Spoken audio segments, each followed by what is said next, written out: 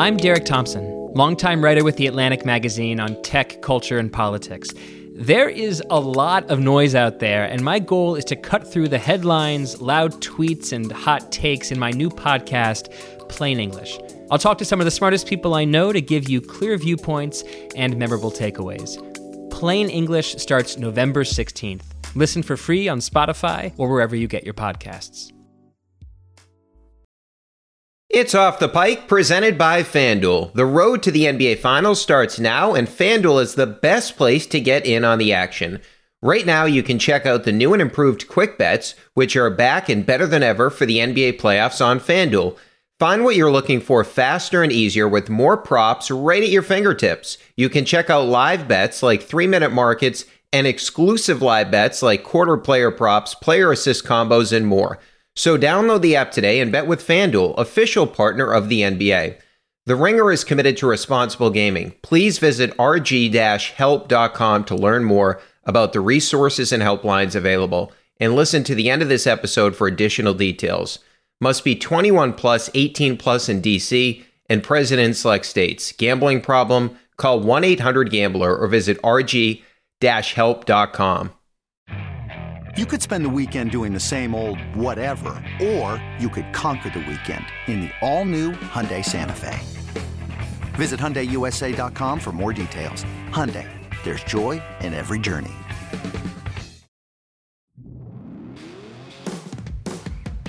Welcome into Off the Pike. I'm Brian Barrett, recording after that brutal Celtics loss in Game 3 to the Miami Heat as they go down 3-0, and it really appears that all signs are pointing to major changes happening to this organization in the offseason, the way that things have transpired. We'll get into those in a little bit, but let's just start with the players, because there's certainly issues with the coach. We talked a lot about the coach after Game 2. I'll get to him in a bit here, but I do want to start with the players, because Jaylen was flat out bad for the third consecutive game in this series. He was really bad. In Game 2, the numbers were awful with Jaylen Brown. You just look at the lack of impact that he's had in this series. Game 2 on the court, Jaylen 38 minutes, a -24, 92.1 offensive rating, 125.3 defensive rating, a 33.2 in the negative net rating. So they were getting outscored by 33.2 points per 100 possessions with Jaylen on the court.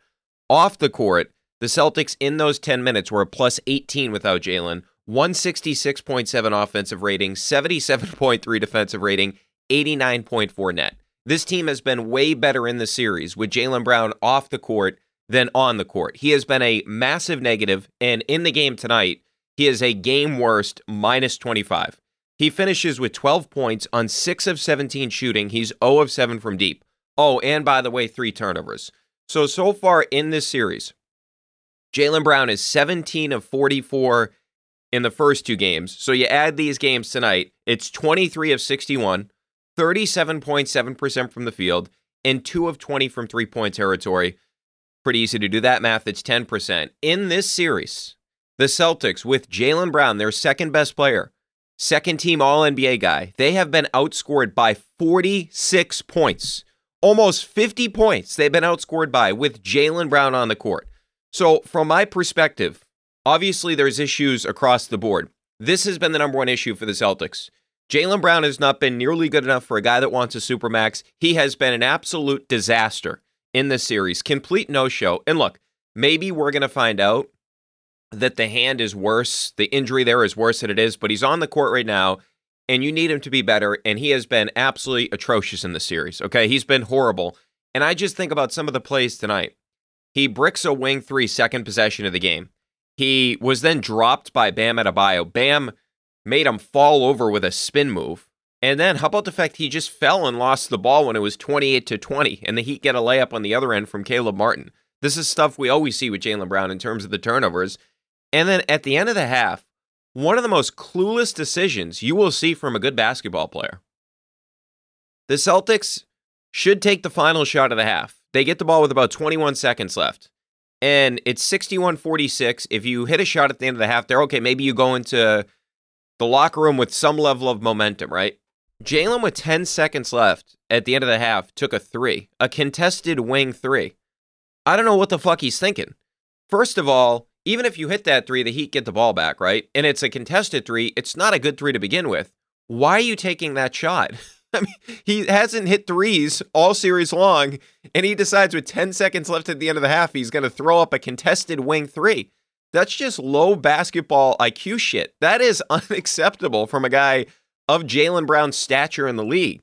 And then there was another three in the first half where he's like waiting for Jason Tatum to cut. Tatum is defended. It's not like the shot clock is rolling down. He's almost basically near the hash mark, so to speak. He just jacks up a three. Again, he can't hit threes, and he's jacking that three up. So Tatum was bad tonight too, and we'll get to him. No way around it. But Jaylen, he's been horrible all series.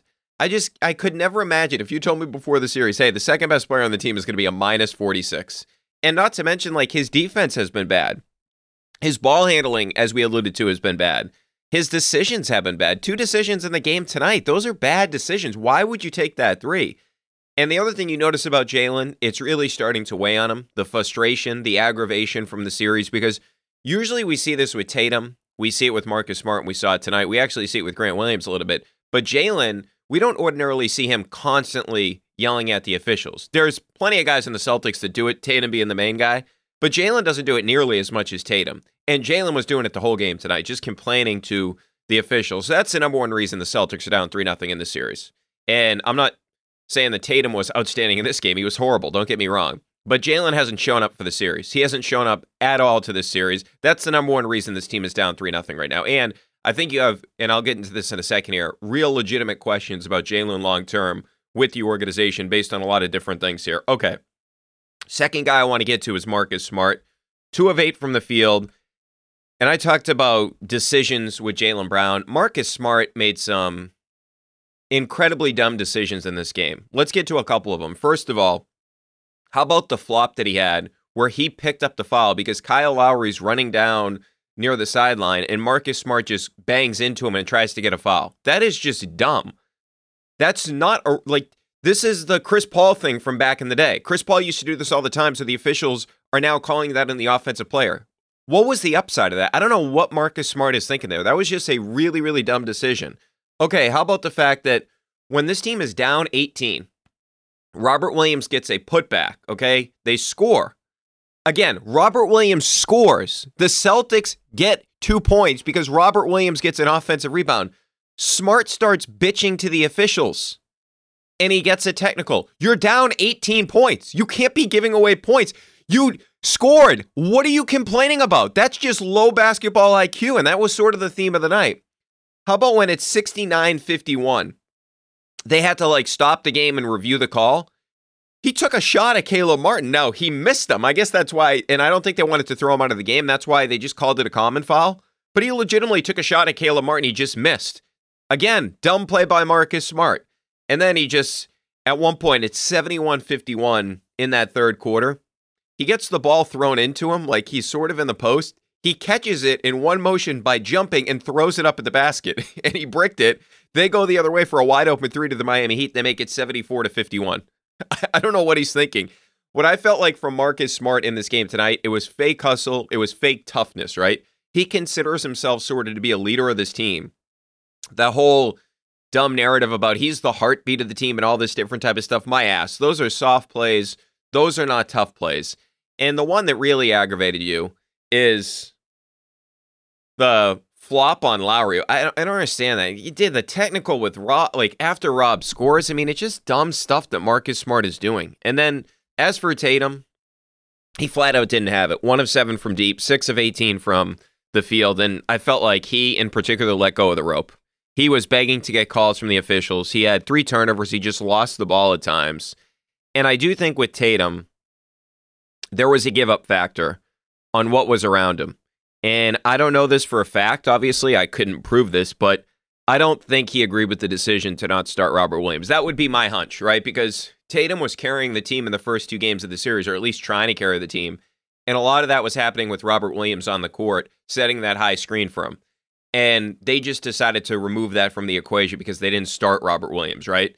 So the chance to get off to a better start were not with Derek White on the court, or they could have been with Derek White, but they certainly were also with Robert Williams on the court. So I think right now, and I'll get into this in greater detail here, and we'll have plenty of time in the offseason. They don't believe in the coach, and the star player doesn't believe in the coach. And if I'm the star player, I'm thinking that my coach is putting me in disadvantageous situations by the lineups he's putting around me. Okay. Brogdon, horrible in this game, 0 of 6 from the floor, 0 of 3 from 3. He's smoking layups, he's bricking threes. He just looked gassed. Didn't have the same energy that he had in the previous 2 games, and maybe it's catching up to him in terms of the minutes. His minutes have gone up in the postseason. They're playing every other day. That is another thing I noticed about this. The Heat are the better conditioned team. When we agree on that, the Heat are the team that's, and I know some of it's just effort, but they're constantly beating the Celtics down the floor. The transition defense for the Celtics is horrible. So the defense in this game, they had a 135.4 defensive rating after 3 quarters. The fourth doesn't matter because it was all garbage time. Again, Joe gave up on the game. And look, you're down 30, you're not coming back, but he just gave up. He said, I'm taking the guys out. It's kind of like that aggravated me in the last game where they're down 6 points late. It was 111-105. He doesn't use the timeout. He just let go of the rope, right? I mean, that's a DNA thing. That's quitting. The coach quit on that in that game. Okay, but anyway, so now if you look at the totality of this postseason, the Celtics have had a defensive rating north of 120 in 8 of 16 games. And as I've mentioned before on the pod, the worst team in the NBA this season, the Spurs, are at 119.6. So 8 of 16 games, 50% of the games this postseason, the Celtics have been worse than 120. And if you juxtapose that to last year, that only happened once with the Celtics team in their 24 playoff games. So look, the guys were bad. There's no denying that. Duncan Robinson was taking guys off the dribble. He took Smart off the dribble. He took Grant Williams off the dribble. He backcut Jaylen Brown. Just inexcusable stuff from a defensive perspective. But this team that you're playing, the Miami Heat, they're not a good three-point shooting team on the season, right? You think about the fact that in that last series against the New York Knicks, they shot 30.6% from deep. In this series, they've already shot 50% from deep twice. They did that 3 times all season long. And the reason is these threes are just so easy for them to get, right? Because if you think about it, one of the things that sticks out to me about this defense for the Celtics right now, they are so disorganized. And I never remember that being the case when Brad Stevens was the coach or when Ime was the coach. And look, we can point to things that we didn't like about Ime as the coach or things we didn't like about Brad as the coach, but I can never remember their teams being this disorganized on the defensive side of the court. Like, there's things I didn't like about the way that Brad ran his offense. I thought too many guys were getting a lot of shots. Like, there was that one year where you had 5 guys taking double-digit shots. It's just not how it operates. Marcus Smart took the most shots in an elimination game. That should never happen, right? But in terms of the defense, Brad was always organized, right? Like, remember all the stuff they used to do with Isaiah Thomas where they would hide him, all the pre-switching they were doing. Like, they were really smart, really intelligent, and everybody was on the same page defensively, and I just don't feel like that's the case with this team. Not that I don't feel it. I know it's not the case. I can go back to this game in particular. You look at the end of the first half. They started to find stuff where they were doubling Jimmy Butler, okay? And you're like, all right, well, maybe Jimmy Butler eventually figures it out, right? Because they just started doing it. Jimmy's one of the best players in the NBA. Odds are he is going to figure it out, but make him figure it out. And you come out of halftime and you're not doing that anymore. You're not doubling Jimmy Butler. He's just singled up again. So I don't understand this. You found something that worked at the end of the first half. You come out of halftime and you go away from that? How does that make any sense whatsoever? And the issue that you had in the third quarter as it pertains to then they started to double team, they weren't double teaming correctly. So what was transpiring was Jimmy Butler would get into the lane and then the double would come. That's too late. What they were doing at the end of the first half is they were doubling Jimmy Butler on the catch, and that was giving him trouble.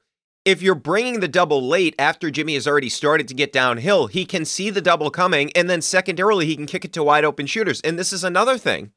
Caleb Martin is getting wide open threes. And Joe Mazzulla talked about it in his post-game press conference after the game that part of the issue is they've put smaller defenders on Martin now.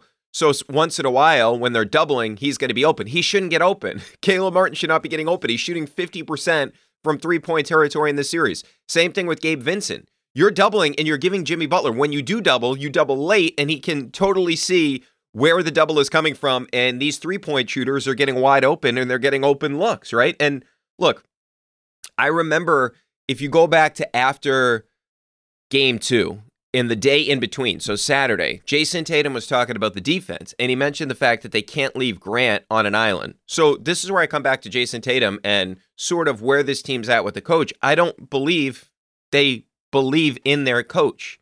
I believe what we're seeing is a team quitting on the coach right now. And I hate to say that, but that's what it feels like to me.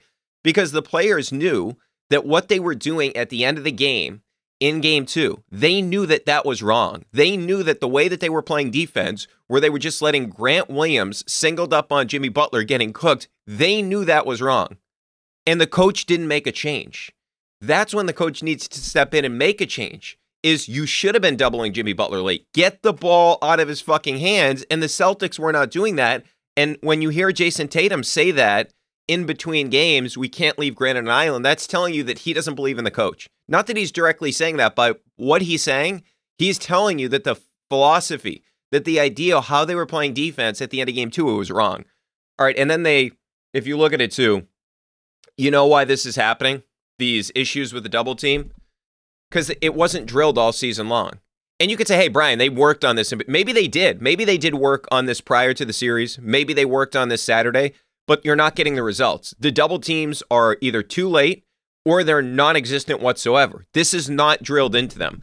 When Brad was doing this, when Ime was doing this type of stuff, they knew exactly how to execute the game plan. And it just feels like to me right now, this team is disorganized defensively, and they're not executing the game plan. And quite frankly, I don't even know if they know what the game plan is. Like that Jimmy Butler thing, and we could say, oh, it's nice you can see an adjustment every once in a while, and the adjustment was nice at the end of the second quarter, but it just feels like this is all happening in game. This is not stuff, the way that they're executing it. Maybe they were working on this prior to the game, but clearly whatever they were working on, they're not carrying it over onto the court, and that is on the coach. All right, so it's crystal clear right now that they have no idea what they're doing defensively. They have no idea whatsoever. And look, a ton of this is on the players. Like I said, a lot of it is on the players. The effort is bad. The jogging back in transition is horrible. The Celtics lead the league in not identifying shooters in transition. It's incredibly tough to watch that they still give up all these open threes in transition. They also lead the league in guys falling on one end of the court and not getting back. How many times is that going to happen with this team where a guy falls near the basket, they don't get back? Jalen's complaining to the officials, doesn't sprint back, doesn't run back. I understand he was mad that he didn't get a call early in the game. Sprint back on defense, man. There's nothing you can do about it at that particular point in time. But anyway, I just think about all this stuff with Mazzulla and his philosophy. And think about the lineup change, right? I kind of alluded to the issues that I thought Jason Tatum had with it. And I'm not saying that Jason Tatum said that or he truly feels that way. It just feels like if I was Jason Tatum, I would be mad about the lineup change, right? So he puts Derek White in the starting lineup, fine, whatever. But why did he do that? Why did Joe Mazzulla put Derek White in the starting lineup? Because they wanted more threes. They wanted 5 out. They wanted pace and space. That's what they wanted to do, right? So you heard the guys on the broadcast say it, where Stan Van Gundy and Reggie Miller, who obviously have meetings with the coaches, they said they want to take 43s. The Celtics did. So that's why Derek White's in the lineup. They're so obsessed with threes. They got their 42 up. You know what they did? They shot 26.2% from threes. So congratulations, you got your 43s up. You shot 26.2% because they're not good threes that they're taking. What happened is the Celtics panicked because they looked and they said, oh, we only hit 10 threes in game 1. We only hit 10 threes in game 2. So that's the problem, right? Joe Mazzulla has this fixation and this obsession with the math game. And that's where he thought, this is the biggest problem. We need to get more threes up. Anybody watching the first 2 games would not say that was the problem. It was a late game execution and it was defense. It was not the fact that the Celtics were not getting enough threes up. Now, ideally, you'd like to hit more threes, certainly. But it's almost like the Celtics now, they've become this math team where they're so obsessed at getting to that number. We need to get to 43s. That it's consuming them, and they're taking bad ones, like the ones I allude to with Jalen, where it just, at the end of the half, that's not a good 3. The one where he's just way out deep. And how many times are we going to see the Celtics take 3s where there's no side-to-side passing, right? It's come down the court, Al's on the wing, they kick it to Al, he takes a 3. Those aren't good 3s. They're taking bad quality 3s because they're so obsessed with getting to that 40 number, right? And look, I mentioned that taking Robert Williams out of the lineup is about the 3s. And ironically, the Celtics, when Rob's on the court, they're great shooting corner 3s. The numbers go through the roof when he's on the court. Just telling you, those are the numbers. But anyway, I mentioned the Tatum-Rob pick and roll. It was unstoppable. So now that's gone. So just think about it from this perspective. What was working best for the Celtics in the first 2 games of the series? And especially in game 2. And what was working for the Celtics in game 7? High pick and roll for Jason Tatum with Robert Williams as the screener. So because you're so obsessed with the math, and so because you're so obsessed with getting to those 43s, you took your best play offensively out of the game to start.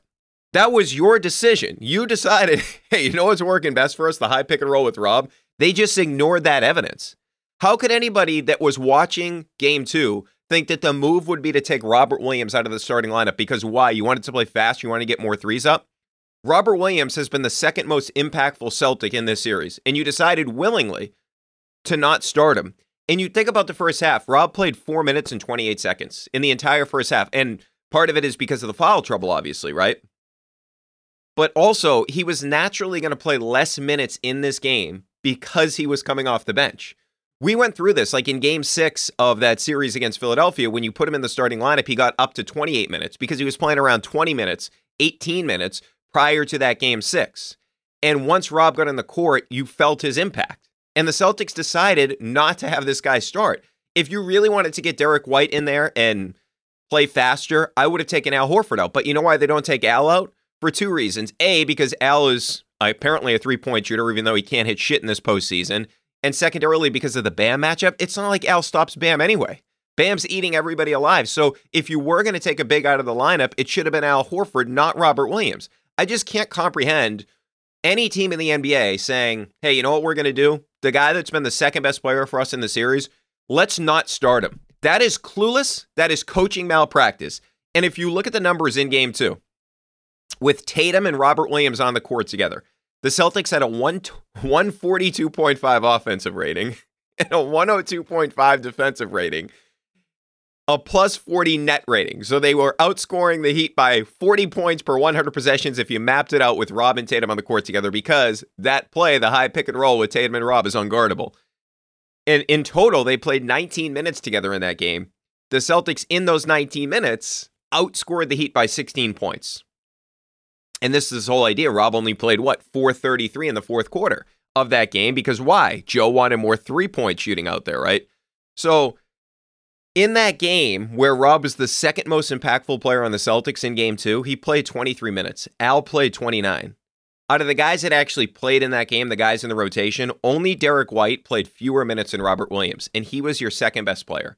And this is where I just don't understand. And I think this is just philosophically where Joe's at.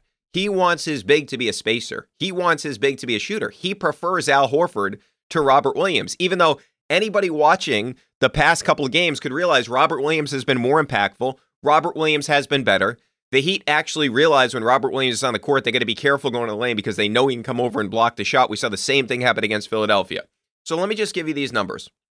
The Celtics, the last 4 games with Rob on the court, 118.0 offensive rating, 106.1 defensive rating. This is the previous 4 games till tonight. So they're outscoring teams by 11.9 points per 100 possessions with Rob on the court over the last 4. They've outscored teams by 30 points with Rob on the court over the last 4 games. When Rob's off the court, the Celtics have a 100.6 offensive rating, which would be by far the worst in the NBA. 118.0 would be in the top 3 this year in offense in terms of with Rob on the court. Defensive rating, still good with Rob off the court. But the big thing is the offense. You go from a 118.0 offensive rating with Rob on the court to a 100.6 offensive rating with Rob off the court over these past 4 games. So Joe Mazzulla is so obsessed with the three-point shooting, so obsessed with getting more threes up that he's just completely ignoring this. Robert Williams' impact has been felt in the last 4 games. And because you have this philosophy about getting more threes up, this is what happens. And then you juxtapose that with Al. Al, okay, this is how we know this whole three-point idea that Joe has, it's complete fucking bullshit. Because if you look at Al on the court, last 4 games, I gave you the Rob numbers, 118 offensive rating, with Al on the court, 106.4. Would have been horrible in terms of the offensive rating this season. Would have been terrible. With Al off the court, you know what the offensive rating has been over the last 4 prior to tonight? 121.0. So I don't understand why you keep leaning towards something that's not working. If you wanted to win this game, and if you were intelligent with your game planning, Robert Williams should have been one of the guys that you had on the court for the majority of the game. He's the second most impactful player in this series. And for the Celtics to just go away from Robert Williams, it made no sense. And if you look at those last 4 games, Al had played 27 minutes more than Rob. Why?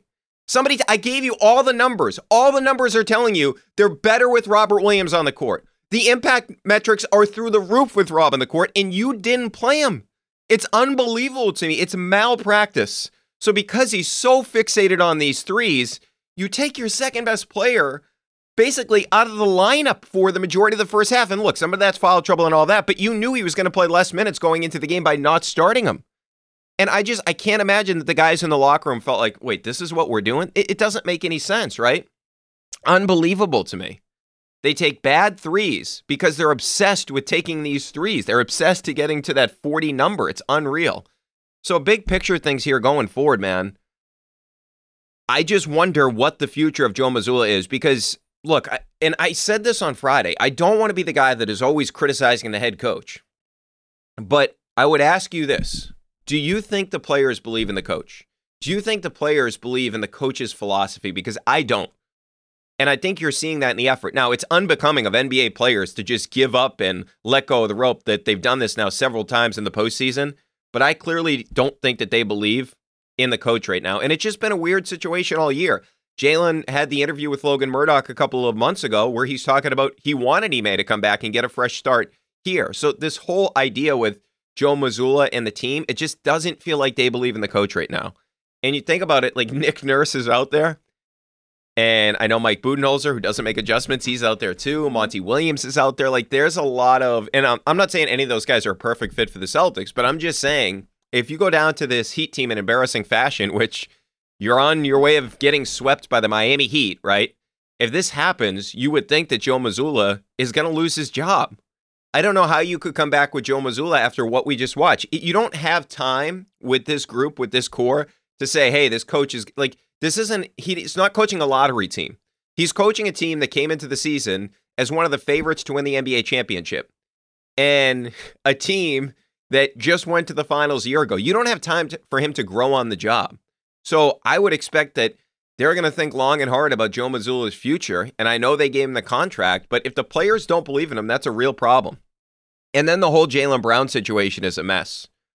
What are you going to do with Jaylen now? After as poorly as he's played in this series, what are you doing? Because we all know that he's not accepting anything that is not the Supermax. He's got 1 year remaining on the contract. So if you don't offer him the Supermax, you're going to have to trade Jaylen Brown. And Jaylen's year has been weird. We referenced the Ime stuff. He's questioned Joe Mazzulla after multiple games this season that we've seen in his post-game press conferences. He was upset with the way that the organization handled the Kevin Durant thing. Do you really want to pay Jaylen Brown the Supermax? That's a serious discussion that this organization is going to have. And look, we did the exercise a couple of months ago with B-Rob when these articles were coming out, especially Logan's article. What would a trade look like for Jaylen? Because I just don't know if you're winning that trade if you're putting Jaylen Brown out there. So we'll see what that situation is going forward, but that's another question you're going to have to answer. Okay, so if it's not Jaylen, don't you think the mix is going to have to change? One of those rotation pieces, and maybe it's Marcus Smart. I know we do this every year with Marcus Smart, but I just think about it from this perspective. Maybe he has too much sort of power and say in that locker room because he was the first guy, right? He was the guy that was drafted before Jason Tatum and before Jaylen Brown. And he has taken on a leadership role with this team. Maybe it's time for a different voice, like sort of being that guy, because then the hierarchy of the team is easier where it's Jason Tatum's team. And I know that Jason Tatum is not the most outspoken guy and all that, but you would think a rotation piece is going to have to change. I will also say this. I feel like now looking back at it, and we were all excited at the time because the Celtics started the season 21-5. I truly believe that's the worst thing that happened to this team. The 21-5 start, you know why? Because they leaned so much into the offense. They leaned so much into taking a shit ton of threes that they built up bad habits. Remember, the defense was not great at the beginning of the season. Now, they finished really well. They finished second in defensive rating. But how many times did we talk after a game this year where direct line drives to the basket? Remember the Oklahoma City game? The Houston Rockets ripped them up. Remember the Washington Wizards at the end of the season? Completely destroyed them. They didn't have Bradley Beal or Kyle Kuzma in that game. So we saw signs all season long where the numbers look good. And they can look good at certain times. But you just felt like there are issues defensively, and now we're seeing them in the postseason as well. Now, Joe Mazzulla after the game put it all on himself. He said, I didn't have them ready to play. I have to game plan for them to be ready physically. And then he actually did say we have to defend, we have to get stops. Finally, he referenced the defense, not the offense, in terms of the issue with this team. But that press conference, that just felt like that was, hey, I'm going to go up there. I'm going to take all the blame. I'm not going to throw my players under the bus. It almost felt fake. Like what he was saying, he just kept saying, I have to have them ready. And he was getting follow-up questions, just like, I got to have them ready. I don't know exactly what it is, but I got to have them ready. So I just feel like now it's 3-0. I would love to be wrong about this. And they come back, they pull off the 0-4 Red Sox, or they come back against the New York Yankees and they end up winning that ALCS. I just don't see it happening. And I do think you're going to have to see major changes with this team. These are all the questions we had during the regular season. What's going on with Jalen? Is he happy here? And now we're seeing him have a horrible series. Are we sure about Joe Mazzulla? The guy doesn't like calling timeouts. Not calling timeouts has cost him in several times this season. Why is he always referencing the offense? Why is he so sensitive with the media? Hey, are you going to ask me about my adjustments? It just feels like it was all leading to this point. Like the signs were all there, but we thought, okay, maybe the talent will just override all this. And now it's caught up to them, and they're in major trouble. And I would expect that major changes are coming to the organization. And the thing that aggravates me more so than anything else, like Jalen's series has been bad. The fact that, from my perspective as a Celtics fan, it's embarrassing that they are so disorganized, that they don't know what they want to do defensively. That's on the coach. That, to me, is the most embarrassing thing about this whole situation, is they look like they don't know what they're doing defensively. You can live with getting beat, but you can't live with getting beat the way the Celtics are, where they look ill-prepared to play. The Heat are a machine. They're doing everything right, and the Celtics don't look like they're ready for that. And I truly believe that they have quit on the coach, that they don't believe their coach can get them to where the other team's coach can get them. All right, a lot more to get into. We will get into the Red Sox coming up next, so I do want to get to some of your voicemails because I'm sure you guys are fired up after this one. This episode is brought to you by Anytime Fitness. We're not all professional athletes, but we all have health goals. That's why Anytime Fitness gives you access to personalized plans and support from a coach. Plus, you can track your training, nutrition, and recovery progress with the Anytime Fitness app, just like the pros. With 24/7 access to more than 5,000 gyms worldwide, get more from your gym membership. Visit anytimefitness.com to try it for free today. Terms, conditions, restrictions all apply. See website for details. Welcome back into Off the Pike. Let's get to a couple of your voicemails. That number is 617-396-7172, 617-396-7172. All right, who's up first? Hi, Brian. It's Jack on the Cape again, repeat offender, just here to complain about the, Joe House-deemed Charmin Celtics. Tatum with 14 points, Jalen with another horrible performance. I mean, Gabe Vincent outscoring the both of them, with 29 points. It's unfortunately just reflective of Mazzulla not being able to coach up the team. It's like, hey, Tatum's your best player. Get him some looks. Get him some feeds. I mean, you see this Miami offense running dribble handoffs at the top of the key, getting open looks for Martin, for Strus, for Robinson. And it just seems like on the Celtics offensive end, it's just whoever dribbles the ball up, everyone clears out, and then they sort of just look at each other.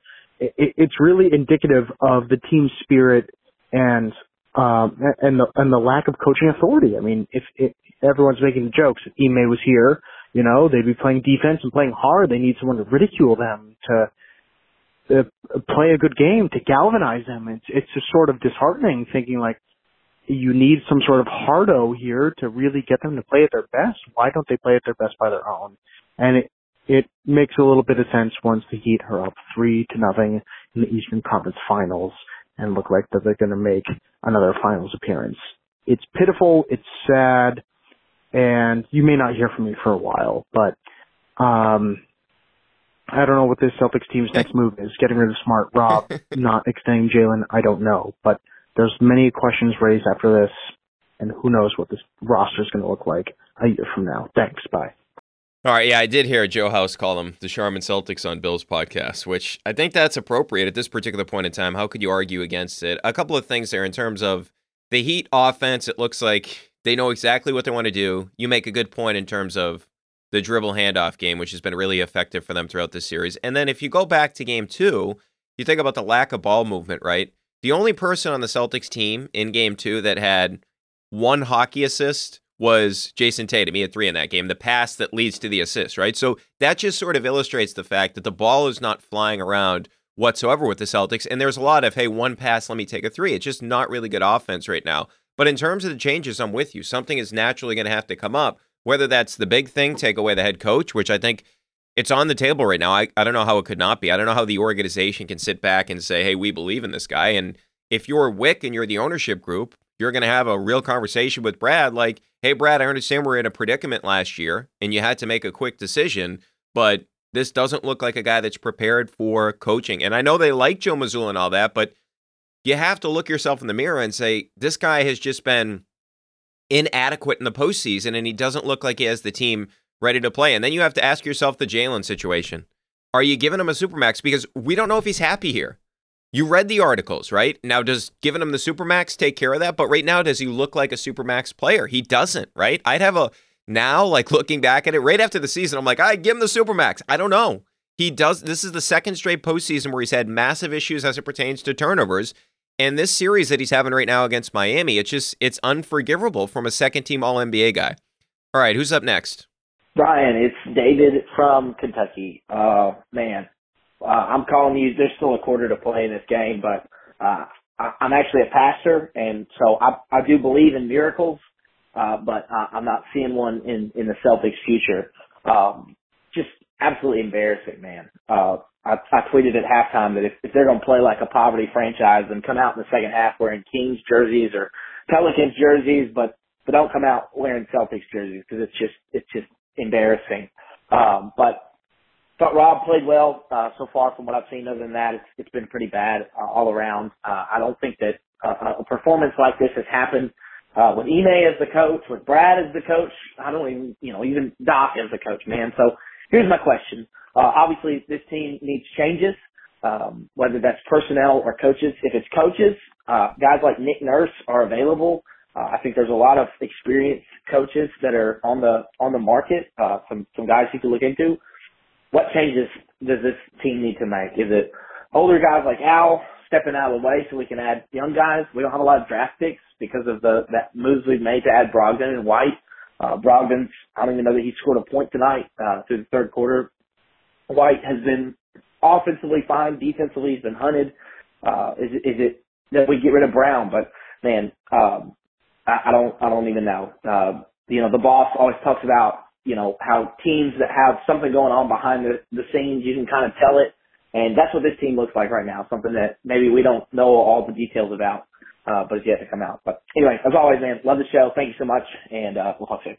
Yeah, well, I'm glad you have the faith, and I know you said you don't think they're coming back. Naturally, I don't think they're coming back either, but a couple of things there to your point. The easiest thing to do is remove the coach, because you can see there's not a buy-in factor right now. That's the easiest move they can make. As it pertains to moving Al, I don't see that. They just gave him an extension, and when you have a guy like Robert Williams, you need a center that is at least durable, and I get that Al's getting up there in age, but when you have Rob, you know that you have to pencil in Rob missing some time, so I can't envision them moving on from Al Horford. The Jalen thing, that becomes the number one question. Do you really want to give Jalen a Supermax when now you're the favorite to win the championship, and this guy in the conference finals has been a complete no-show? I mean, that's a ownership decision, too, if you're really going to move on from Jaylen Brown, to see what that deal would look like. Because here's the other factor with Jaylen Brown, is Jalen is going to have all the leverage in a possible trade, right, for a couple of reasons. Because the team that is trading for Jalen, obviously, he has 1 year left in the contract. And are you going to give up significant pieces and significant, whatever it is, draft? I would think the Celtics want a veteran player to help Jason Tatum win a championship, right? Like, that's what the Celtics would be going for. But if you're trading a star player or a bunch of really good role players to bring in Jaylen Brown, how many teams is Jaylen Brown going to say, hey, I'm definitely going to sign with you long term? So you're taking a risk as an organization trading for Jalen. So Jalen really, in a weird way, has all the power when it comes to that particular situation. So I think the Celtics are in a really bad situation with the Jalen thing, because he doesn't look like a Supermax player, and you're not going to get fair market return in terms of a trade for Jalen, because even if you do trade Jalen, the team is not going to have a commitment to say, I'm signing with you long term. All right, who's up next? Hey, Brian. Extremely concerned Celtics fan here in Chicago.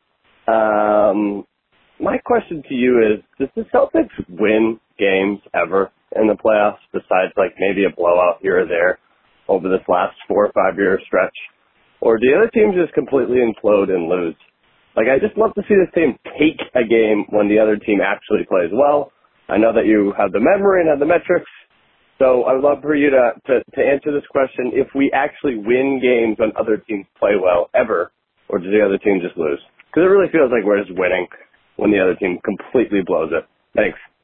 It's a good point, and if you look at it, and they keep talking about it on the broadcast too, but if you look at it in terms of the clutch games this postseason, the Celtics, and obviously tonight would not be categorized as a clutch game because the whole fourth quarter was garbage time, right? But if you look at the clutch games in the postseason, the Celtics are 4-6, and they were better in clutch games this season than they were last season, but they've been bad in the postseason. They're 4-6 in clutch games. You look at the Nuggets, who are on their way to the NBA Finals, they're 6-3.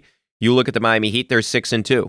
Even the Lakers are 4-2. The Celtics are 4-6 in clutch games. They don't win these close games. It's a major issue. And just circling back to something that I was saying. So you're right. You're spot on. I mean, they do not finish games. They're not good in the clutch. But the other thing, I just want to circle back to something I mentioned about Jalen in terms of the leverage he has. The other thing you got to remember, too, is if they were going to trade Jalen, it's similar to the Kawhi situation where the Raptors gambled on Kawhi, and it was worth it because they won a championship, and that team was done, right? They were not winning a championship with DeMar DeRozan and Kyle Lowry. They needed a big piece to come in. So it was worth the risk for them because if they don't win it, what are they doing?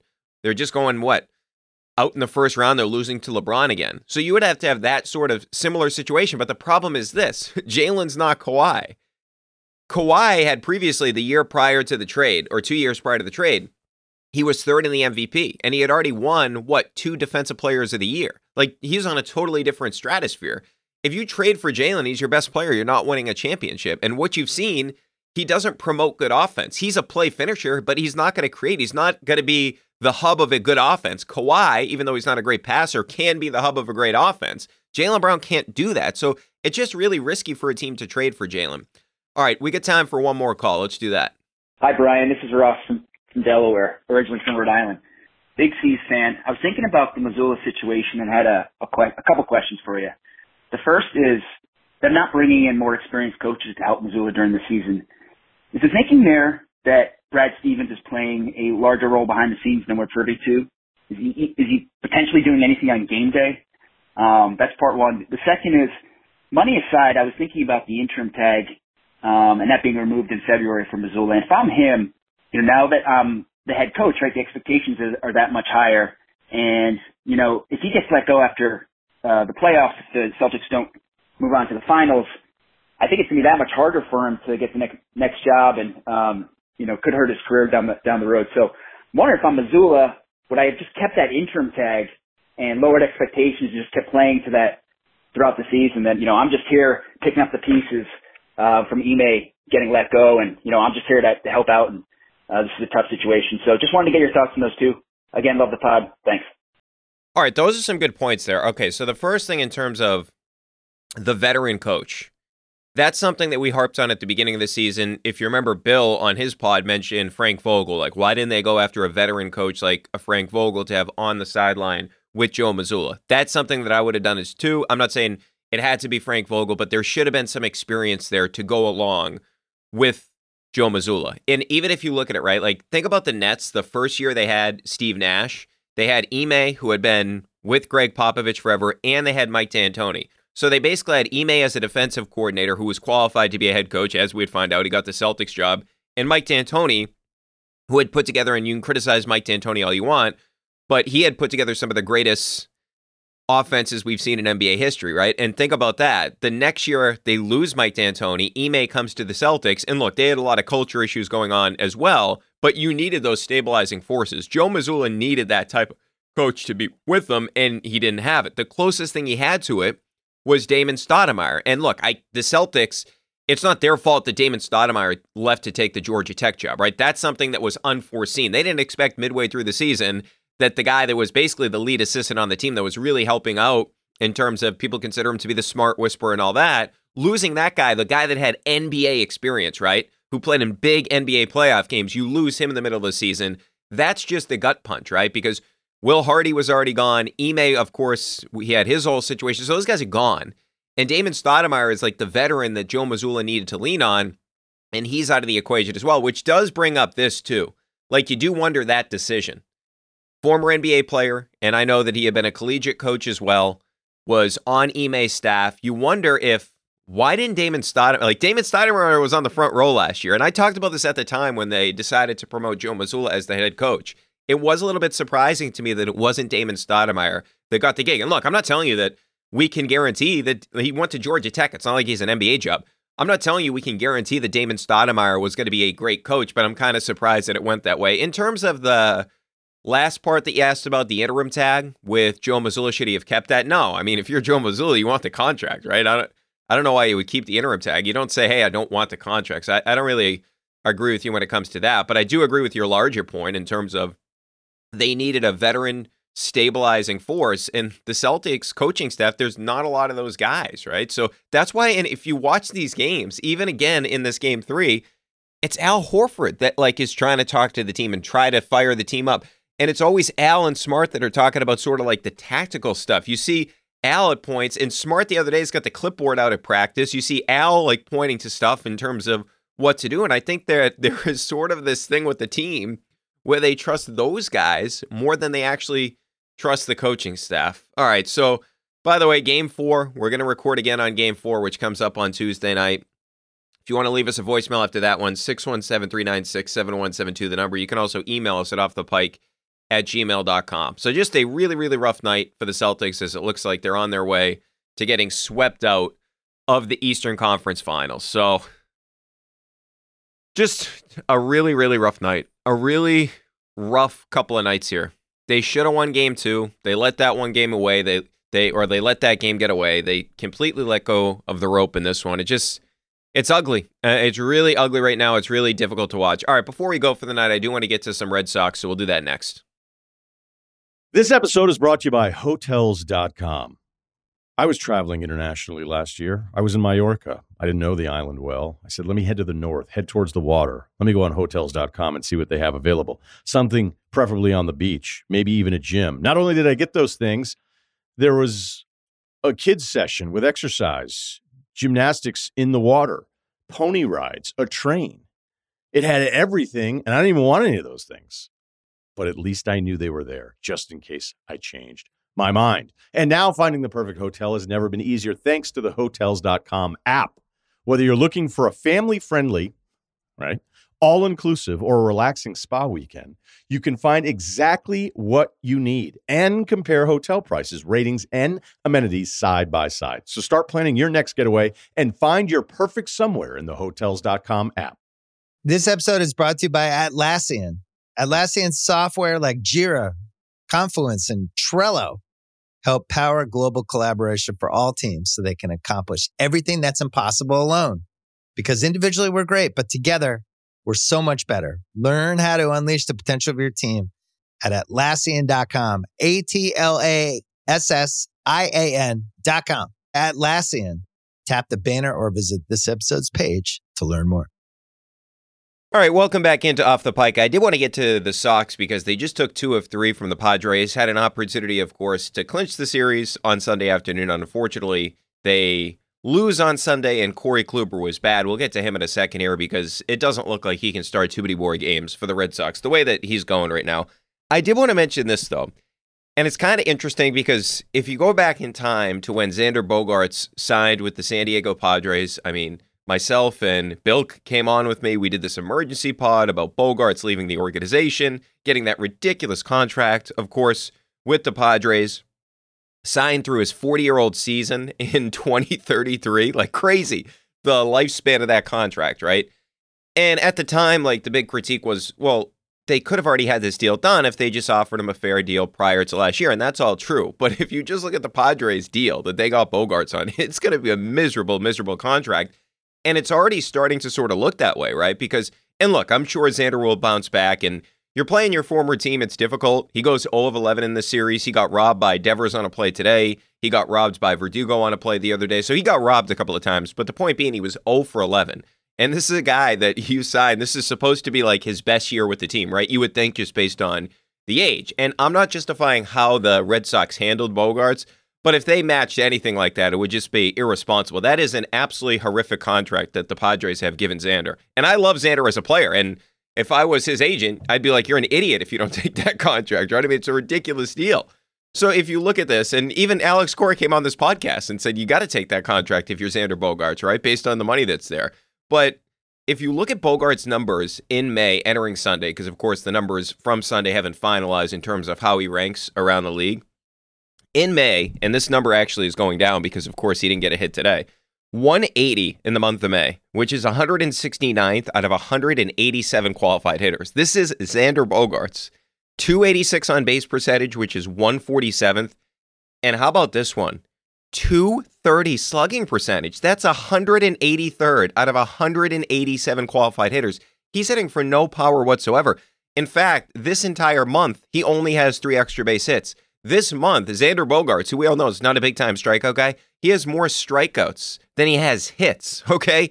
And everything is on the ground. 51% ground ball rate, the 28th highest rate. The launch angle is at 5.6 degrees, and anything between 0 and 10, that's a ground ball, right? 10 to 20 is going to be a line drive. So everything's on the ground with Bogaerts. And if you're the Padres right now, that team is not having a good season. They have a bunch of guys that are making a lot of money when we're talking about the Manny Machados, the Fernando Tatises of the world, and Xander Bogaerts. We'll see what happens with them and Juan Soto long term. If he ends up signing a long-term contract extension with them, this team's going to be even more expensive. And they just really don't look like a great team that has the capability of making a run in the postseason. Bogaerts being your big ticket item in the offseason, it feels like to me they are going to regret that contract. And I know most teams do, but I don't know if Xander is going to give you the upside over the next 2 years or so to even justify the beginning of the contract. He looks really bad at the plate right now. Looks like he's thinking through a lot of different things, and I feel bad for him, obviously, because he's with a new team. He wants to play well, but he does not look comfortable at the plate right now. And like I said, I know this weekend you're dealing like him and Rafi. They were laughing at each other, and he was laughing when Rafi hit that home run the other night. So I get it. It's weird playing the Red Sox. But what we saw this weekend from Bogaerts is what we've seen, or what the Padres fans have seen basically the entire month of May. He's been a bad player this month. All right, I did want to get to Kluber because this is the story after Sunday. Just a complete mess. First inning, walks Tatis, and then walks Xander, and he walks Carpenter. And he walked Carpenter with the bases loaded to bring it around. I mean, it's just 3 walks in the first inning of the game. And if you look at the numbers entering today, 8.4% walk rate for Corey Kluber. That's up from 3.0%. So if you look at that 3.0% last year, his walk rate, that was the best among starters in Major League Baseball. So from a percentage standpoint, he walked the fewest guys in the sport. This year, that 8.4% number is 72nd out of 119 starters that have thrown at least 30 innings entering play on Sunday. So he went from being an elite guy in terms of his command and control to well below average. He's bad right now, and it's getting worse. It's not like this is getting better. Today's the worst I've seen him pitch, and he's had some bad outings. He didn't know where the fucking ball was going at all in this game. And then, of course, in that same inning, in the first inning, he has a full count to Odor. He throws him a brutal curveball middle. He makes it a 4-0 game, clears the bases, and this is a guy that came into the game hitting 167. Couldn't put down a guy that was hitting 167. The second inning, Sullivan, who came in hitting 200 in the game, he singles on an 87.5 mile per hour sinker. This guy's throwing 87.5 mile per hour sinkers. That's how bad it is right now for Kluber. And obviously the velocity's been down for a couple of years now, but he doesn't have command at all. I mean, I referenced those 3 walks. So he walked 3 guys, 23.1% walk rate in this game. Brad Keller is last in Major League Baseball at 19.9%. So, I mean, it's really, really bad right now. And then you start to look at some of the other things, just the strike throwing in general. Out of the pitches that he threw, so he threw 64 pitches, 35 were strikes. That's 54.7%, which if you look at it, only one qualified starter is south of 60%. He's at 54.7% as it pertains to the strike throwing in this game. The whip entering today is at 1.47. 90th of those starters have thrown at least 30 innings. And that was at 1.21 last year, which is above average. Like, he was good last year for the Rays. The big one, too, is because the command's not there, we reference the walks, but also the hard hit rate, which that means, of course, I reference that a lot, but balls off the bat 95 plus miles an hour. So that was at 34.7% last year, which was good. Now it's at 46.1%, which is 97th out of those pitchers that have thrown at least 30 innings. So it's a lot of loud contact. It's a ton of walks.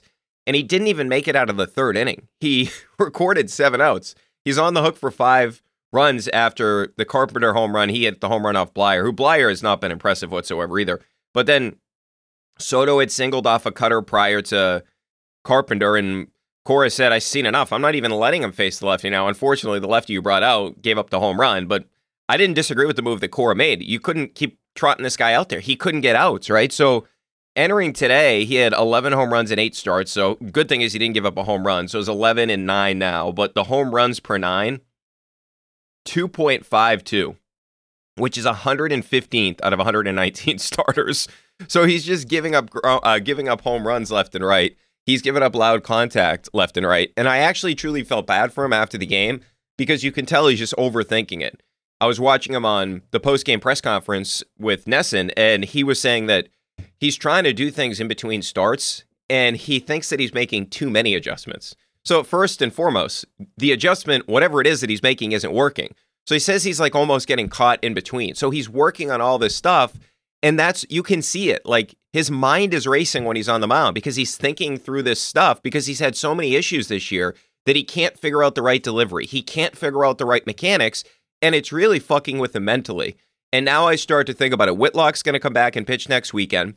Alex Cora said after the game that Kluber is getting another start next weekend, which we'll see how long that lasts because it appears with Whitlock coming back, that means for the moment, it's going to be a 6-man rotation. Tanner Houck is going to be starting still. So he's going to be starting coming up here. So when you sort of categorize all those different things together with all these guys in the rotation, I just wonder how much longer you can justify having Kluber there because 2 1/3, and look, you already won the series. Like, you took the series, you won 2 of 3, which is great, but this is a Padres team that is playing really bad baseball right now. You have an opportunity, and look, the offense didn't come alive at all. They didn't hit in this game. Michael Wacha on the other side just completely mowed them down. Obviously, he's got familiarity with the team, but they have familiarity with him too. I'm not making that up as an excuse. And the Wacha thing is, he's got a bizarre contract. It's 4 for 26, but there's a player option, there's club option. It's just a really weird contract. He wanted, of course, multiple years, and the Red Sox were not willing to go there. But that's like sort of the concern, right? Like, I get why they didn't want to give Wacha multiple years because the guy's always hurt.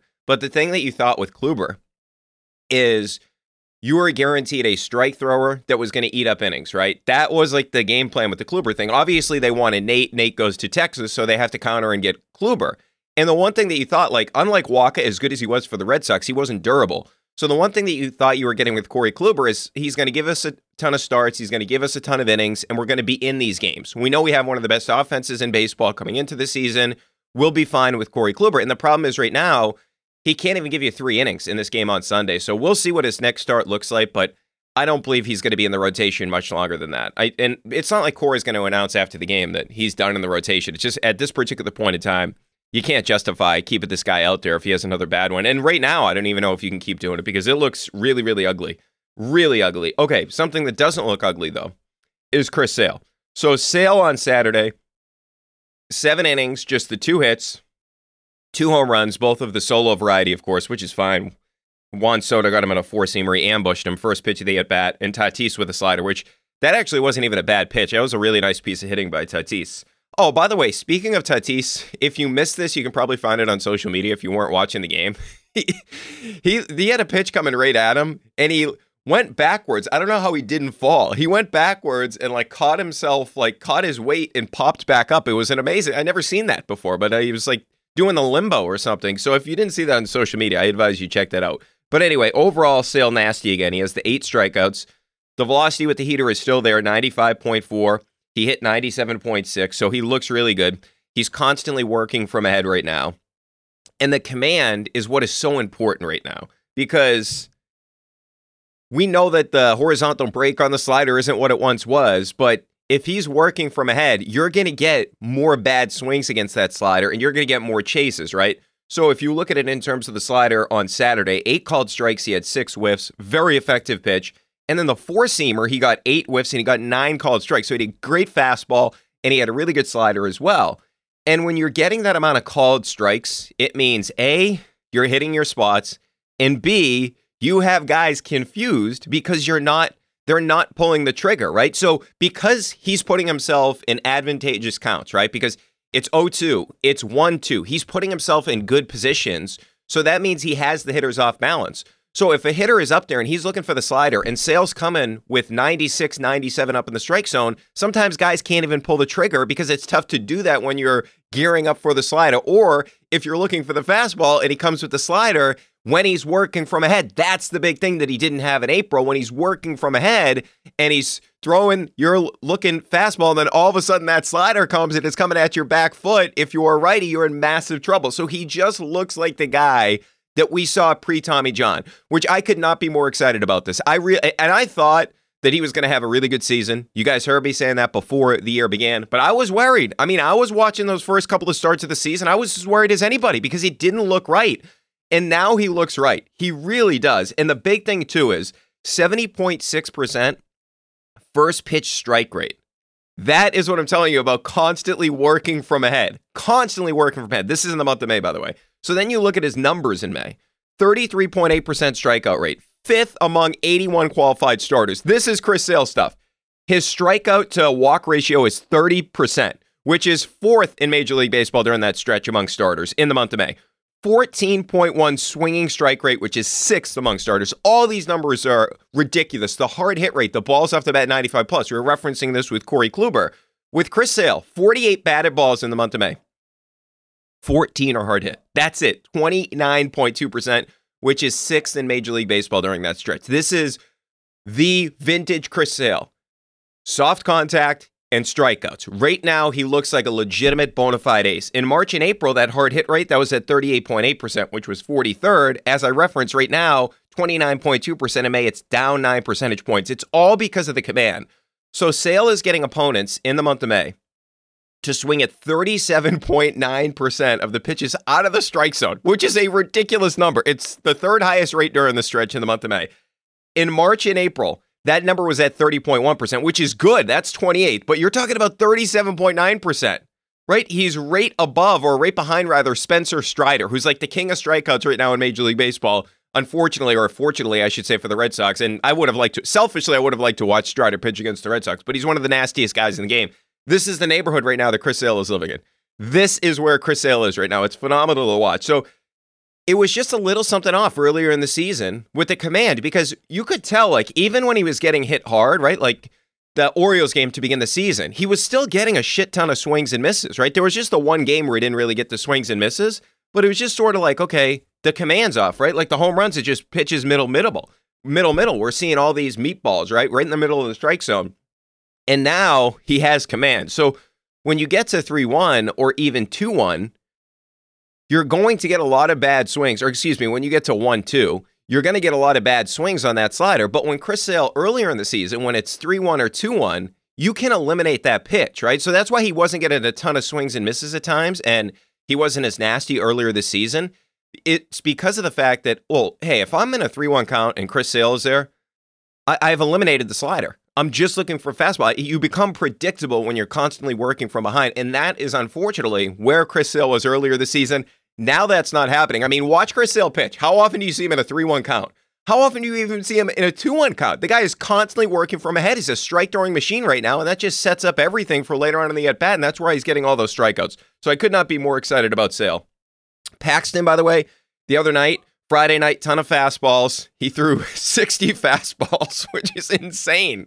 60 of 107, living at 96.1. This is a big thing with him, of course, coming back from the Tommy John a couple of years ago. Last year, he's dealing with the lat situation. So you're wondering, hey, is the velocity going to be there? Because we've seen with Chris Sale, who we're just talking about, of course, it took a while for him to get to that velocity, right? In 2021, he didn't have it. Now, Paxton is a couple of years removed from the Tommy John, but you were wondering, was he going to have his velocity? And he does. I mean, it's ridiculous. And I was thinking about this too. One of the things I wanted to check on was, hey, is this kind of like an insane amount of fastballs? This is where he lived. Like, if you go back to 2017 through 2019, this guy was incredible, right? One of the best strikeout pitchers in Major League Baseball in the top 10. So in 17, he was at 65.5% fastballs. In 2018, he's at 63.6, and 19, 59.9%. Like, ordinarily, I would say, you can't throw that amount of fastballs, but this is what he was doing when he was successful as well. And you look at it so far, 17 batted balls so far this season, and not a lot of hard hit. You're looking at 23.5% as it pertains to the hard hit rate, which that number is incredible. So through 2 starts, he's north of 96 miles an hour. And You say, hey, 11 innings, 14 strikeouts. This is massive. You've now had 2 starts, his fastball, and you can tell sometimes, like when guys are throwing 96, but it's a hard 96, it looks easy for Paxton, right? I'm not saying it's like Bayo. Bayo throws the ball like 98, and you're like, how the fuck did he do that, right? It just looks so easy for him. Like Pedro, like when Pedro would throw 96, it looks easy for him, right? With Paxton, it looks easy for him. It really does. So this is huge because it's a major development now that Pivetta is in the pen and the issues that we reference with Kluber. Like now, Paxton, can he be a dependable guy going forward? It looks that way. I mean, I get it. It's only 2 starts, but there's not like any red flag when you watch him pitch. You say, hey, he's getting lucky or anything along those lines. He's not giving up a lot of hard contact. Made a couple of mistakes here and there, but the fastball is really good. So this is another major development. As bad as Kluber was, Paxton has been really, really good for this team. So maybe now what you can get is Paxton is the guy, except better, that you thought you were getting in Kluber, right? Where you can depend on Kluber every 5 days. That's what you thought you were getting at the beginning of the season. Clearly, that's not the case. But did anybody say coming into the season, hey, we can depend on Paxton every 5th day? No, nobody thought that was the case. And I understand that he's dealt with a lot of injuries, so knock on wood that he can stay healthy here. But that's a major development. One other thing I wanted to mention that I believe is totally different with this Red Sox team compared to teams we've seen in the past. And I'm saying over the past 3 to 4 years, even in 2021 when they made that run to the American League Championship Series is, and look, Emmanuel Valdez went down. They said it was precautionary today. He's going for a ground ball. It looked like to me like a knee. I don't know exactly what it was. They didn't say. They just said they took him out for precautionary reasons. Seems like he's going to be okay. But you go back to the game on Saturday night, and remember, this is a guy that got in the Christian Vasquez trade, which everybody was mad about the Christian Vasquez trade at the time. I didn't mind it whatsoever. I always felt like Christian Vasquez was bad calling games. He was overrated by the fan base. I was never the biggest Vasquez guy. My biggest issue at the trading deadline is they tried to do 2 things at once. They tried to add, when you're talking about bringing in the Reese McGuires of the world, right? But they also tried to, in a weird way, sell. So they did both things. And if you were going to sell, like you needed to pick one direction, get rid of JD Martinez, pick up some value for JD, right? Like that's the thing that didn't make sense to me at the deadline. But I never minded moving on from Vasquez. If you like a couple of prospects in the Astros organization, go ahead. And Valdez has real power. He hit the 3-run bomb, a slider down in the zone, golfed it. Now, like I said, we'll monitor this, hope he's okay, but it doesn't look to be anything serious. But the one thing I'll say about the Red Sox is entering Sunday, this is where I reference the depth. They're really good at sort of the role guys, not the main guys on the team, right? I'm not talking about the Verdugos of the world or the Yoshidas of the world. These role guys, this is where, and I know people get caught up in the whole Tampa comparison with Chaim Bloom when people don't like the Tampa comparison. Well, they've been one of the best teams in the sport for the past decade now. And one of the things that they always have is depth. Like, think back to 2021. It's like, okay, Austin Meadows is going to play in this game because there's a righty on the mound. But if there's a lefty on the mound, they're not going to do it. Like, they had 2 different lineups, and the Red Sox kind of resemble this right now. And it's even going to be deeper when they get Story and Duvall back. And Duvall said the other day, of course, he's targeting that Yankee series. But if you look at it in terms of what they've done, Valdez entering this game on Sunday, he had 63 plate appearances, okay? 54 of them had come against right-handed pitchers. And, of course, he faces Wacha in the game on Sunday. He was 17 of 50 entering play on Sunday. So 340, this is against righties, 389, 600, and a 989 OPS.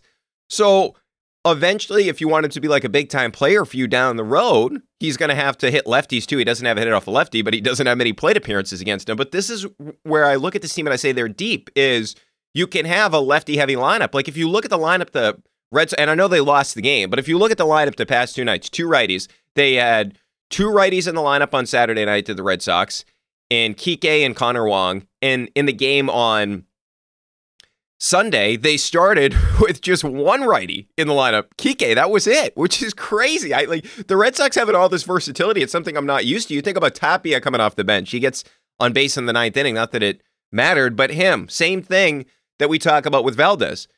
Tapia is a role player, and he brings speed, which is something the Red Sox didn't have last year. Now, obviously, this year they have Duran up, and he can run like crazy. We all know that. But if you look at Tapia, he's got speed. He has been really good as a pinch hitter, which is a very difficult thing to do. He understands his role with the team. And again, they set him up for success. Against righties this year, it's 53 of his 68 plate appearances. He's hitting .282, and he's got a .365 on-base percentage. So another guy where they said, okay, We think he can handle right-handed pitching. We think he could be a pinch hitter. We think he can bring some speed. He's not going to play every day for us, right? He's not going to play against lefties, but he can play against righties, and he's been really successful. And then you think about it on the other side of things with Rob Refsnyder. Refsnyder is an incredible hitter against left-handed pitching. We discovered that last year as Red Sox fans, right? So 56 of his 82 plate appearances entering play on Sunday, he didn't play in this game, of course, had been against lefties. What are his numbers against lefties? 354, 446, 479, 926. So all of these guys that I mentioned, Valdez when this team is healthy, and hopefully he's healthy, knock on wood with that, Tapia, and Refsnyder. All these guys are bench pieces. These are not everyday players, but they're the perfect role players for this team. It really does remind me of what the Rays used to do, and the Rays still do to this point. They have, the Wander Francos are going to play every day. Rosa Reyna is going to play every day, but they have those guys that only play against righties or only play against lefties. So this is sort of, I like the way they've built this team where it's, okay, we have our stars, we have Devers, we have Yoshida, Verdugo's having this really good breakout season, and then we got to pick guys, the role players have got to have certain strengths. Hey, can you clobber lefties? Hey, can you clobber righties? And they've really done a good job answering that. Okay, and remember, as I referenced, this is without Duvall basically for a large portion of the season, and Trevor Story hasn't even made his debut, and when Trevor Story comes back, your defense gets a lot better as well. Now, the one thing about Valdez, defense is not good. He's at -3 defensive run save. That's got to get better, but he's never been profiled as a good defensive player. Not good there. Okay. Then you look at this Red Sox lineup in general and how deep they are. And I know they had a difficult game on Sunday, but as we alluded to, they do win the series. They entered play Sunday. Batting average, they were third at 269. On base percentage, they were fourth at 339. Slug, 449 third. OPS, 789 fourth. The strikeout rate is fourth, which this is the big thing that I said before the season. They got to stop striking out. They struck out way too much the past couple of years, even though it wasn't like they were in the bottom half of the league. But what we've seen is these recent World Series teams, with the exception of the Braves, all these teams don't strike out a lot. And the Red Sox, especially with the new rules, they've taken advantage of that by some of the guys they brought in, the Turners and the Yoshidas of the world. Turner's dealing with a banged up knee right now, too. It's another guy that he's a stud. I mean, this guy clobbers righties, he clobbers lefties, have an outstanding month. So hopefully he's good as well. They're first in doubles and runs per game. They're third. Okay. And if you look at of the players for this team, well, metric man breakdown here of how deep this lineup is. So of the players with at least 80 plate appearances for the Red Sox this year, 5 players are hitting north of 275. Refsnyder's at 275, Turner's at 279, Yoshida's at 295, Verdugo at 303, and Duran at 343. 5 players with an on-base percentage north of 370, which is 370 is outstanding, okay? Turner 370, Yoshida 373, Verdugo 381, Refsnyder at 390, and Duran at 398. To have 5 guys that have an on-base percentage north of 370, this team is a bitch to pitch to right now, with the exception of Michael Wacha on Sunday. But anyway, they took the first 2 games. They have 4 players now with an OPS north of 800. Duran 951, Verdugo 866, Yoshida 863, Devers at 847. Okay? And Devers, this is the big thing about this lineup. Rafi even mentioned prior to the game on Sunday that he's had an average season so far. I would say that. Now, of course, he had the big home runs the other night, but he's had an average season, like in terms of on-base percentage, batting average, power numbers are really good for Rafi, but he has had an average season. You would think if the Red Sox were in this position that they are now, which is 26 and 21, Rafi would be having like an MVP caliber season, like in the conversation for the MVP in terms of the season. He hasn't. So that's eventually going to come as well. So that's one of the more amazing things about the way this lineup is raking, and Rafi hasn't even had a great Rafi season. Like, if you look at 2019, he was better. 2021, he was better. And for the majority of 2022, until the injury, he's better than he was this year. And they're still winning games. 3 players with a strikeout rate south of 15%. That's what I said. That's the thing I love. Yoshida's at 9.5. 9.5%. Verdugo's at 13.7 and Turner's at 14.6. So having all these guys at the top end of the lineup, it's just massive to have these guys that you can't strike out. Turner is an incredibly difficult at bat. I love Turner too. Like, he just fouls off pitches where he's not even trying to put him in play. He's just trying to spoil the at bat until he gets the pitch he wants. He's an artist up there at the plate. All right, I did want to mention Yoshida. So now he's hit safely in 13 of his 16 games in the month of May. And yeah, because he got a hit today. So it's now 13 of 16. He's had 2 hits or more in 7 of those 16 games. So for the month entering today, 323, 373, 532, 905. The guy was 20 of 62 entering play on Sunday. He had just 5 strikeouts in 67 plate appearances, 7.5%. The hard hit balls, 26 of 57, 45.6%. Here is just some crazy ones. The swinging strike rate is at 4.4%, 7th. So only 4.4% of the pitches to Yoshida are swinging strikes. That's how rare it is to get this guy to miss. The zone contact rate, so in the strike zone, 96.6% contact rate, which is 5th. If you throw a pitch in the zone, he's not missing it. And the strikeout rate, as I mentioned, is 5th in the month of May at 7.5%. So that's huge. Okay, another issue we talked about Kluber is Kenley Jansen. He did not look right again on Saturday night, and I know he got out of it, but 2 walks in that 9th inning. He had issues with violations last weekend, but you look at it now, 3 outings. His last 3 outings have been bad. 2 of them, the game a week ago Friday, the Paxton debut, and then, of course, the game on Saturday night, the Sale game, he cost you both those games, right? Because he couldn't figure it out. And then he didn't have it again in the 9th inning on this Saturday against the Padres, and you're starting to get worried about this guy. Ever since he came back from the injury, he doesn't look like the same guy. And he's now walked 6 of his last 16 hitters that he faced. 37.5%. That is an absolutely atrocious number.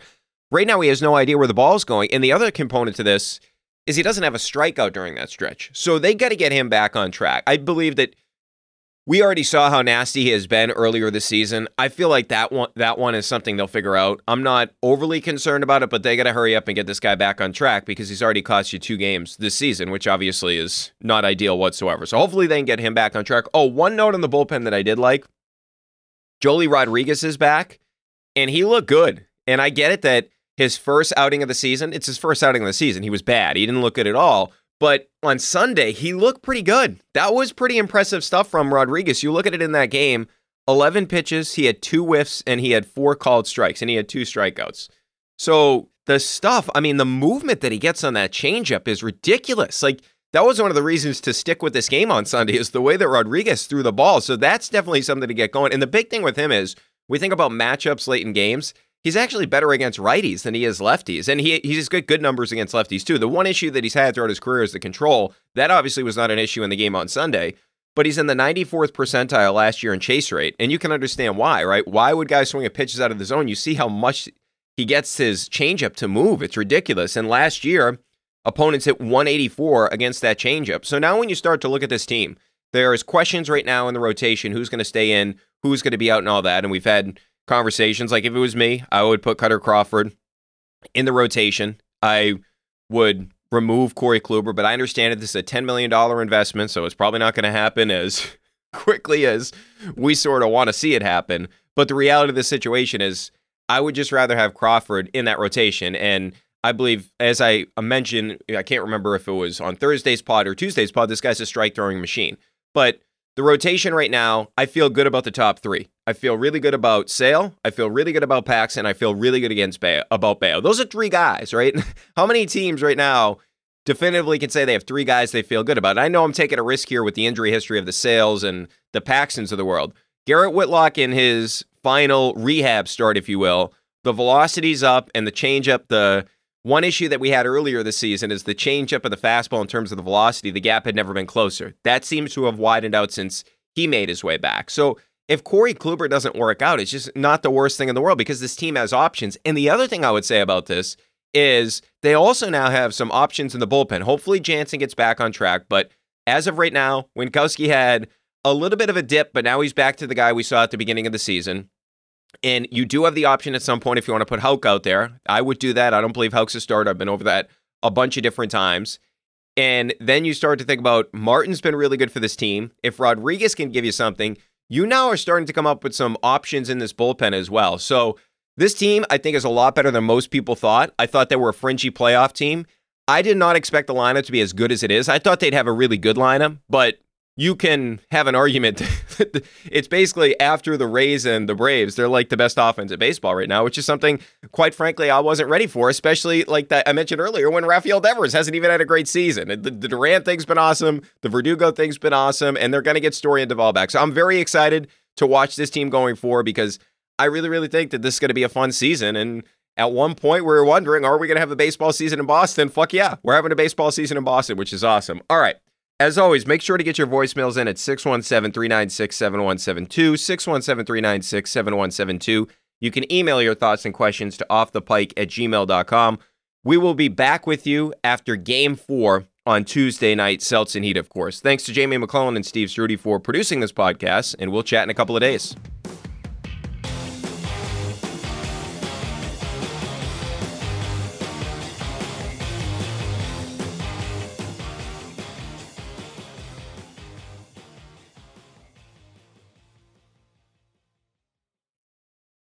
This episode is brought to you by State Farm. You might say all kinds of stuff when things go wrong, but these are the words you really need to remember. Like a good neighbor, State Farm is there. They've got options to fit your unique insurance needs, meaning you can talk to your agent to choose the coverage you need, have coverage options to protect the things you value most, file a claim right on the State Farm mobile app, and even reach a real person when you need to talk to someone. Like a good neighbor, State Farm is there.